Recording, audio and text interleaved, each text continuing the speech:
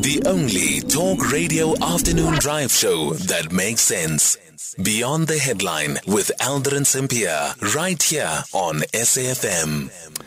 Let's speak to George Galloway, former British MP who's joining us from the United Kingdom as world leaders continue to condemn the ongoing war in the Middle East between Israel as well as Hamas. Former British MP George Galloway says they should never trivialise the fact that the blood of all people is of equal value. So far, the death toll on both sides in Israel-Hamas war continues to climb as more than 1,200 people have been killed. George Galloway now joining us on the line. George, good afternoon. Thank you so much for making time for us. What do you make of what's playing out in the Middle East and also how the international community is responding to it? Of course, being very responses to it. Well, if you'll forgive me, I must correct something in your introduction. This is not a war between Israel and Hamas. These weapons that are raining down from the sky are killing and maiming in the great majority, more than 60%, women and children, who by definition are not members of Hamas. The civilian population of Gaza, 2.3 million people, have no way to escape or avoid this relentless bombardment, shooting fish in a barrel. No one can possibly know the political leanings, affiliations, feelings, sympathies of the people down there that are being lacerated, burnt offerings of children being carried out of collapsing buildings. So the framing of this is very important, and we should not fall into the trap that has been set for us. First of all, to demonize the Palestinian people and the reduction of the Palestinian people into that word Hamas. I'm so old that I remember when Nelson Mandela was subjected to that demonization. I was in the room when Margaret Thatcher called Nelson Mandela, and I quote, nothing but a common terrorist. So we mustn't allow the framing of what's happening here to be defined by those who have a vested interest in ensuring that consent is manufactured for whatever happens next. Now, what did happen next? Well, we've seen it. You've probably seen it in South Africa. But the vast majority of people in Britain and the United States and the so-called Western world have not seen it at all.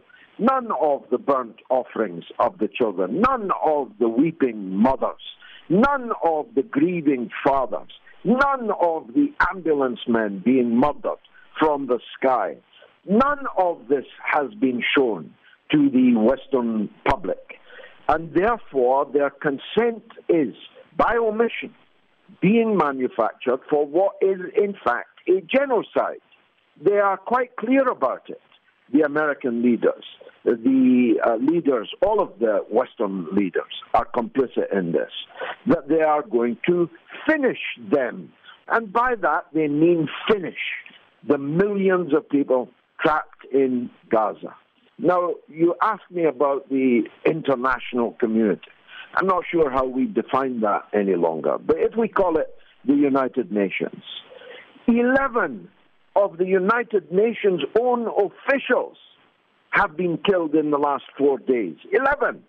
What's the United Nations going to do about it? Nothing, because they cannot do anything about it. America is sitting in, Blinken today is actually sitting in the Israeli War Cabinet meeting.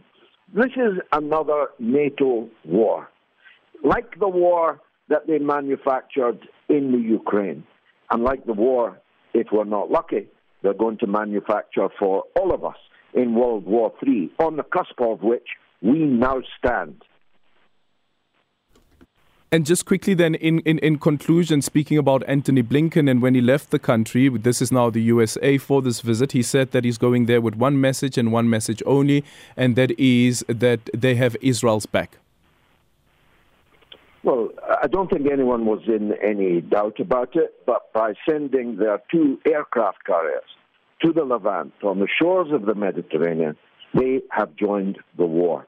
And it's not just a war against the 2.5 million nearly Palestinian refugees entrapped in Gaza, it will very soon involve the Lebanese resistance movement, Hezbollah. It will involve Syria, Damascus Airport, Aleppo Airport were both bombed this morning without anybody even reporting it, never mind condemning it. And ultimately, of course, the big enchilada, a war with Iran.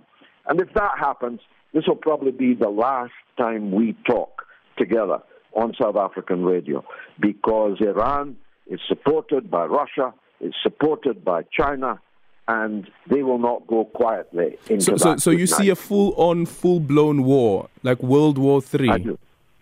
We are on the cusp of this particular conflict spreading to Lebanon, Syria, Iraq, Yemen, and ultimately Iran.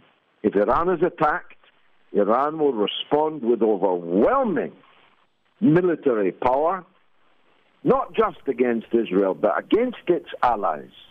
And they have Russia and China's backing. Blinken has Israel's back. Russia and China have Iran's back. That sounds like World War III to me. I don't know about you. Thank you so much for your time. George Galloway there, former British MP.